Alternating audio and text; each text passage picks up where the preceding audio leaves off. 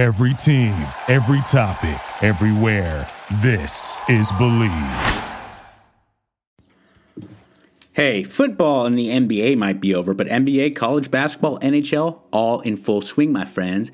And the only place you should be betting on these sports is betonline.ag. I'm telling you, there is so much fun to be had at BetOnline. They cover everything. They even cover award shows, TV shows, reality TV. It's all there. They have hundreds of props at real-time odds, almost anything you can imagine. And of course, the 24-hour online casino. It never closes. So head to website. You know what I'm talking about. BetOnline.ag or your mobile device. Sign up today.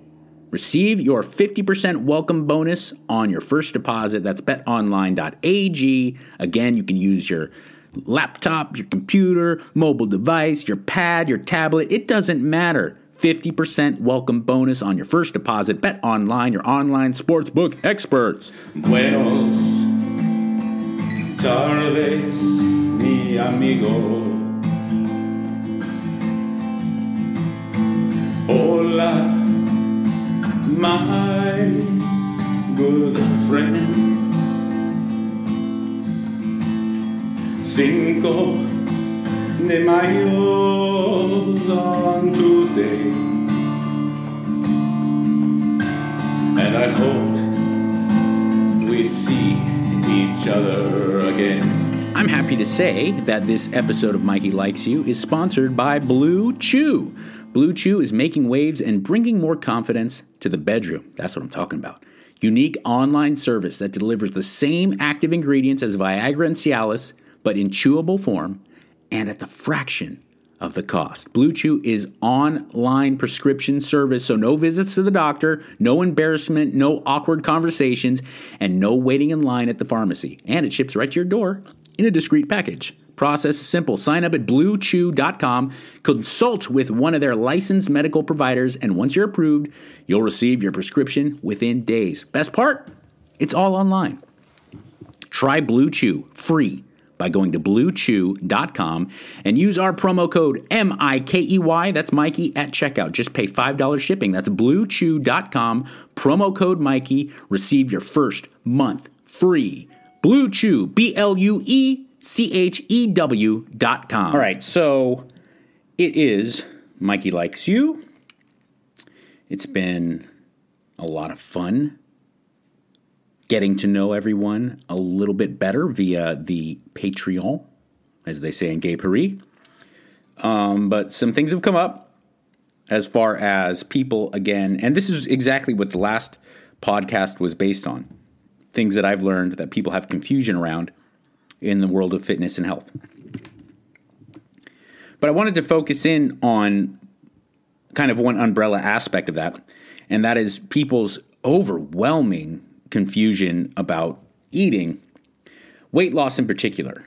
And this is, again, not your fault, you, the listener.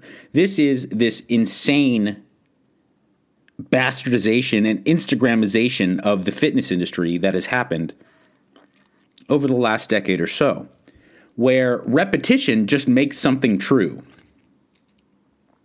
Gary Taubes has gone, I mean, I'm not trying to pick on him, has literally gone on record saying, I'm not changing the way I think about things regardless of evidence.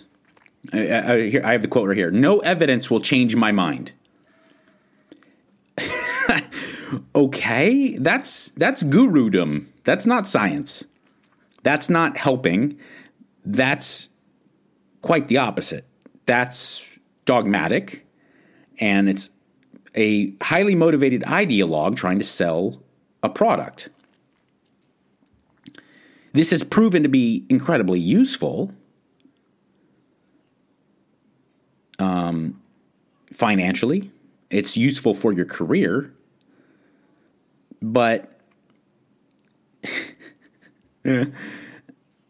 the reality is that it's easy to oversimplify. It's easy to overcomplicate nutrition. It's easy to overcomplicate dieting for weight loss and fat loss. but it shouldn't be. And so-called experts and professionals should work very hard to make ideas more simple and easier to understand. I personally believe that that's the biggest priority of any expressionistic artist. Anyone who is creative, who expresses themselves for a living, and that is the commodity at which they sell, or at which they at least make a living. If you're a purveyor of ideas, you should take something, regardless of its complexities, and try to make it as easy to understand as possible. And the mainstream media as a whole is doing quite the opposite, not just the fitness world. Everything right now is editorials taking what could be simplified ideas and trying to make them sound more complex to display faux intellect. But this is my long-winded way of saying there's a lot of misinformation out there. And there's so much misinformation that has no real ground to stand on. And when people who give you these, who shit these ideas down your throat, are faced with the actual facts, they just dig their heels in because they've already got throngs of people who will believe it and have bought their book and whatnot. We see this so much in the keto world, and we see it so much in the vegan world. Again, I'm not picking on anyone in particular. I'm not even picking on keto or vegan. If you want to do both of those or either of those, I'm all for it. But there's these myths that are so pervasive that I wanted to focus on those, and then I wanted to go into the realities. And instead of me being like a lot of these other assholes and saying, well, just go do your own research, I'm going to give you some real clear-cut answers and objective evidence to support these things that I claim are totally untrue, and then the alternative, which is the things that I'm going to tell you are true. And I won't go and wax poetic on anything that I can't comfortably back up with not only my own anecdotal experience, but also clear, real, objective scientific proof. The first one is insulin. There's this huge myth in weight loss communities that having high insulin levels is the reason why we are fat. That insulin itself causes obesity. And that's just simply untrue. People become insulin resistant. People who do become insulin resistant are mostly overweight. And that lowering a carbohydrate intake in your diet is much better for people who have become insulin resistant from prolonged high insulin levels. But to say that insulin in and of itself and high insulin levels is what's causing you to gain weight is just utterly untrue. Modulating insulin levels from low to high range just doesn't impact much at all when it comes to weight loss and weight gain. And frankly, protein raises insulin levels pretty well. And there is absolute, ample, and conclusive scientific proof that fat can store itself without raising insulin in any way whatsoever. Plenty of people complain about going on a keto diet for 12 weeks, 12 months sometimes, and gaining weight. Why? Because you're taking in more calories than your basal metabolic rate. You're taking in more calories than you burn in a day. That's simply the undeniable biologic fact of being a human being. That if you eat more calories than you burn, you will gain weight. If you take in less calories than you are in need of, you will be losing weight. Now, the composition of the diet that makes up those calories obviously will have an impact on how your body looks, but I just want to throw out that myth that, insulin in and of itself is what's causing you to be fat. It's not true. I put up the Twinkie diet on my on my Patreon for that reason. I'm not telling you to eat Twinkies. I'm telling you that that's the reality. Eating sugar is another one. No, just cut out sugar. It's fine. No, not true. If you cut out sugar all you want and you have a bunch of sugar-free, gluten-free products all the livelong day and a bunch of almond butter and ribeye steak, you will be fat, just like you would if you were to have Pop-Tarts and Captain Crunch cereal. Now, is someone who's eating Captain Crunch and Pop-Tarts going to have a harder time staying in a caloric deficit? Absolutely.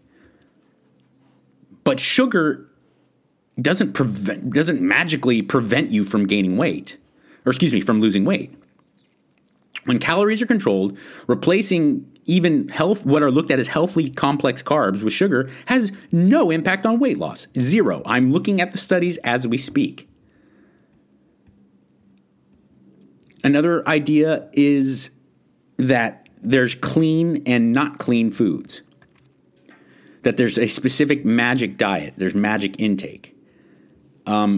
There's no such thing as good and bad foods, and you need to stop looking at that. Are there foods that are healthier? There are foods that are more nourishing. There are foods that absolutely are contributing to eating a healthy, sustainable diet as opposed to others. But when it comes to weight loss, there is no such thing. And all you dogmatic meatheads who are eating your broccoli and your tilapia and your white rice with no sauces, you can take that and shove it up your ass. Because if your protein is equated for and the calories are equated for, it doesn't really matter. It doesn't really matter. The difference in results between diets is so infinitesimally minimal that it's not even statistically relevant. What really matters is that you can adhere to it long term.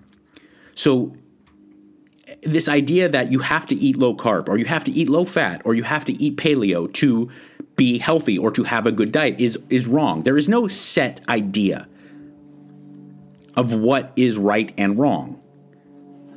There are biological guidelines that we must live by if we want to elicit a different biological result. Outside of that, what is comprised in the diet to get those biological results and stays within those biological guidelines is moot. It doesn't matter. This other thing I've been hearing is starvation mode. And this one is tough because some really, really important and very viable and very respectable people in the health and fitness industry for a long time had kind of kept with this one. And I will be fully forthcoming and say that, when I was 26, I kind of went into believing this. That, if you cut calories long term, that you get this kind of, your body recognizes a starvation mode and you do this type of metabolic damage. And, that led to this big push in the early 2000s, the late 90s of eating frequently throughout the day to stoke your metabolism so you don't go into quote unquote starvation mode. In humans, meal frequency has no impact on energy expenditure. In fact, actual human studies show that humans fasting for 3 to 4 days actually raise their metabolic rate. A lot of intermittent fasting data shows it to be the same thing. This all came out of animal research, and it's completely nonsense. For most primates, missing a single meal can be a huge deal. For humans, and this has been shown in ample actual scientific experiments, long-term, double-blind, real experiments, that it's irrelevant for humans. Another thing is metabolic damage. That you can do permanent damage to your metabolism through dieting.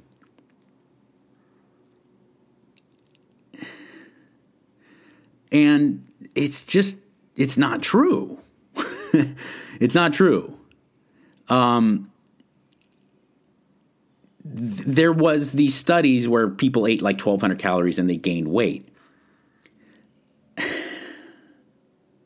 unfortunately, these were studies done by people reporting what they eat. And that's never, ever, ever, ever accurate. Never, not even close. For the most part, the average layperson who's not like a competitive bodybuilder or fitness athlete grossly underestimates how much they're eating and grossly overestimates how much they're burning. There are endless metabolic adaptations to fat loss. Energy expenditure does go down. Appetite will go up, things like that. But it's not damage. And it's certainly not fat storage mode. And none of these quote-unquote adaptations cause you to gain fat when you're in a deficit. So metabolic damage, throw that one out. Here's another one. There is a handful of 0.001% of the population that walks around with quote-unquote slow metabolisms. But the overwhelming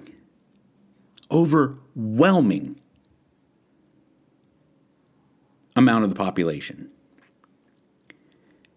has a very, very statistically small variability in their BMR.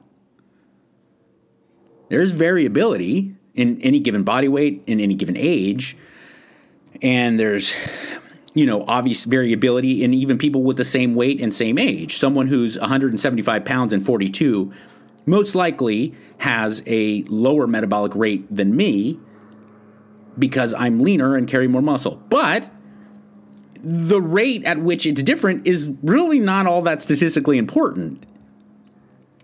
There's also studies showing that variations in BMR don't predict weight gain at all. It's not to say that total expenditure in a day isn't lower for overweight people, but overweight people tend to trend towards lower levels of activity. But that's not a slow metabolism. That's not a genetic problem. That's non-exercise activity being much lower. I mean, is that hard to either digest or understand? Because if you're listening and you are overweight, I'm not trying to be not sympathetic to that. I'm actually acutely sympathetic to it.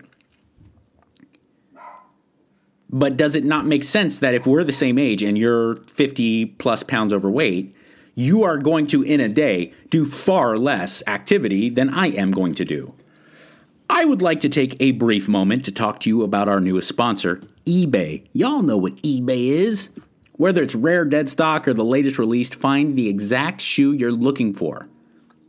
As the OG original sneaker marketplace, eBay is the place to go to cop that pair you've always been eyeing. eBay's authenticity guarantee makes your sneakers meticulously inspected by independent professional authenticators. A team of experienced sneaker authenticators verify the box, logo, stitching, and dozens of other inspection points. Each sneaker also receives an authenticity guarantee tag that includes a digital stamp of authenticity, and it also protects sellers with a verified return process. And for you out there selling sneakers, eBay has eliminated selling fees on sneakers $100 or more, making it free to sell or flip your collection. Go to ebay.com/sneakers today. eBay, the world's best destination for discovering great value and unique selection. Here's the realities of why most people don't lose weight or can't seem to lose weight or gain weight. You underestimate your food intake.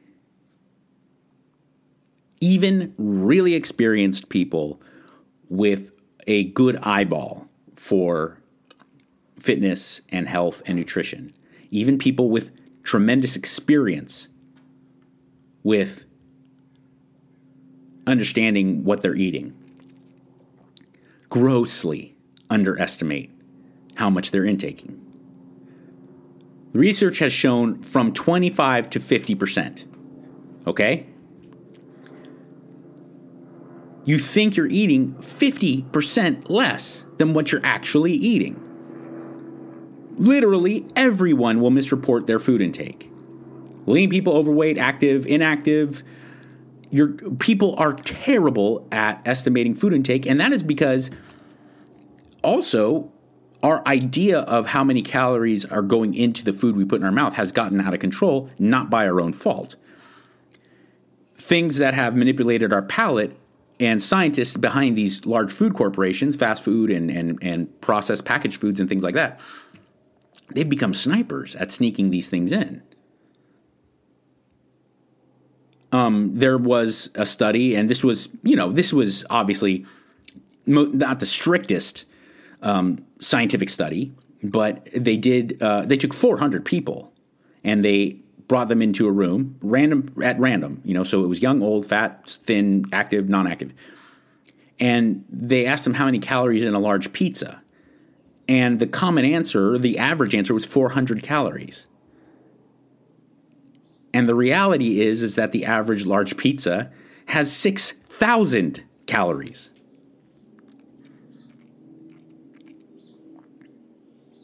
This is why the people reporting gaining fat on low calories weren't really doing anything of the sort. They're just underreporting your food intake. And even if you're tracking calories, it takes a real savvy mind to get to the point where you're actually getting within a couple hundred calories of what you're actually intaking in a day. Putting one medium banana is not going to cut it. You have to cut up and measure that banana. I had a half-ounce steak when you went out to dinner and you had a steak. You have an 8-ounce steak and you went out and had a steak at a restaurant. You have no idea what that weighed raw. You have no idea how they cooked it. You have no idea how much butter was used in the process of making it. Take this all into consideration. When you stop, I understand everyone gets put in a position where you can't bring your Tupperware of measured sirloin and shit. So you stop by Wendy's or Jack in the Crack and you get yourself a burger and you take the bun off. Then you put it in your app as, one Jack in the Box patty, no bun. That could be off as far as 400 calories. And you've had 3 of those. Now you're screwed. Another reason is people get too restrictive with their dieting and then they end up binging. How many of us, myself included, have done their best to track their food, get everything in so they can get a 2,100 calorie day, and it's miserable for 2 days in a row, and then on day 3 you have 6,000 calories. You don't want to talk about that 6,000 calorie day at the end of a month because, 9 of the days preceding and 9 of the days after were 2,100 calorie days, but you don't mention that because it was an anomaly. But it happens once, twice, 3 times a month. Okay, that's 3.5 days worth of eating. And we all do this when we get too strict with what we're doing.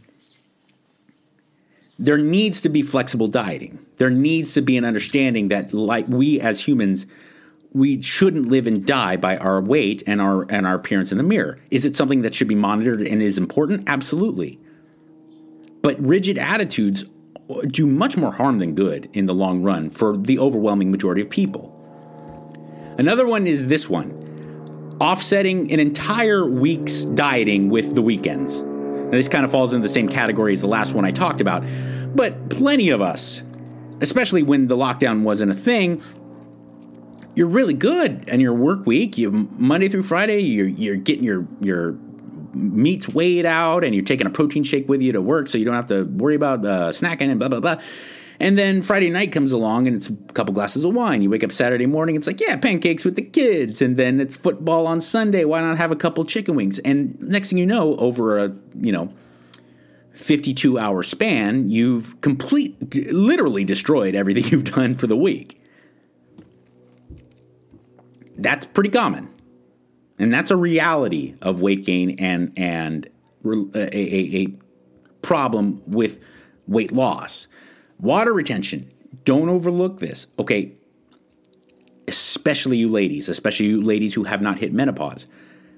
4 pounds, 5 pounds of water, not at all a problem for women, and the fluctuation can come in the absence of even salty foods. Those of you who are training hard, drinking a lot of water, who are working out, who have upped their protein synthesis from resistance training, You're eating a lot of protein. You have the cortisol going through you, which highly impacts your water retention because of the new stress that's put on the body from training. You got things going on in your life, work, family, who knows? All of these things can greatly impact water retention. And it gets frustrating because you step on the scale and you're like, how am I 4 pounds heavier? I've been good. But let me take this a little bit further for you ladies out there. Menstrual cycle variations are no joke. Not only when it comes to water retention, but also to your palate. That's a real thing. I do think I'm just sorry. I sympathize. It's not something I have to deal with or other men have to deal with, but that is a reality. And you might have to either find different tricks and tactics and hacks to deal with that 3 or 4 days. Where your menstrual cycle is causing you a lot of problems with cravings and with the need for sugary, sweeter things, and that subsequently make you want to eat more. But that's a reality, and not confronting that, I think, is a real problem. It's a real problem. I think you do yourself a lot more harm than good by trying to pretend like it's not a thing. So, the myths are insulin, carbs, sugar, eating clean versus not eating clean, starvation mode, metabolic damage, slow metabolism, big boned, that kind of thing. And then the realities are underestimation of how much you're really eating, overestimation of how much you're burning, having too restrictive a diet, not being flexible, and then binging. And then the stress that comes from super rigid ideas, definitely weekends destroying your entire week, water retention, and those are the real reasons why people have trouble when it comes to weight loss and weight gain. A lot of this I pulled from my friend Lyle McDonald's research. I highly recommend you check out bodyrecomposition.com if you ever want to get the straight dirt on things. Lyle has made himself into kind of a pariah in the fitness world, but for one reason and one reason alone. He calls people on their bullshit, and he always backs up everything he says with irrefutable scientific evidence. He also wrote a very in-depth and very useful book called The Guide to Flexible Dieting, which takes all of these myths and realities into consideration and then gives you tips and tricks on how to deal with them. If I can give you some messages to take home to try to prevent you from overcomplicating nutrition. Find your caloric intake, what it is for you to just exist and not lose weight, not gain weight. Find that caloric kind of your basal metabolic rate. Stick with that and add in resistance training and your walking. Stay at that level, add in resistance training and walking. Try to get to that BMR with higher protein levels and see how it goes. Be smart about it. Don't tolerate being a shithead and saying that you're tracking your calories and then once or twice a week, 4 times a week, 5 times a week, having that nighttime snack that throws it off by 500, 600, 700, 800, 900, 1,000 calories. Really stick to that for a couple weeks, finding your BMR and staying with it, and introduce 2 to 3 days a week of real good resistance training and walking every day. See how that goes. If you're not losing weight, take it down 200 calories. This is it. Find that protein point. The lowest I would ever recommend anyone is 0.8 grams per pound of body weight. Get those grams of protein in. Find your caloric intake. The fat and the carbs can be whatever suits you best, whatever makes it easier for you to stay at that caloric level. Do your exercise and see how it goes. Don't overestimate how much you're going to burn. Just stay right at your BMR. Don't underestimate how much you're eating. Stay right at your BMR. Maybe you lose 4 pounds in a week, and then you go, fuck, I'm actually training harder than I think. Let's go up 500 calories, 400 calories. See how that goes. You got everyone. This is the reality. This is one of the truths. And you're not going to buy any book that simplifies it. You have to do the work. And the work is identifying how much food you need and monitoring it and getting that amount of food and then playing it by ear. You have to be able to pivot and adapt because, as we've talked about many times, what works for me is not going to work for you, and what works for a 21-year-old girl is not going to work for me, and what works for my wife is not going to work for any other 44-year-old woman. Everyone's lifestyle is completely different. Everyone's level of stress is completely different. Everyone's training schedule and training history is completely different. Everyone's drug use is, so there's a myriad of factors that go into making this complicated, but try to eschew those to oversimplify it for yourself. Stay within those guidelines and really do it for a prolonged period of time so that you can get an idea of what you're really eating and how much that affects you. Okay? I love you all. I hope this helped. And I always have myself open to you at Mike Catherwood on Instagram and Twitter, at Mikey Likes You 1, the number 1 on Instagram and Twitter. And then, of course, there's the Patreon, which is just Mike Catherwood. If you are interested in some further scrutiny when it comes to your personal journey in this crazy mixed up world that makes you think that nobody cares, I do. Be good. Thank you for listening to Believe. You can show support to your host by subscribing to the show and giving us a 5-star rating on your preferred platform. Check us out at Believe.com and search for BLEAV on YouTube.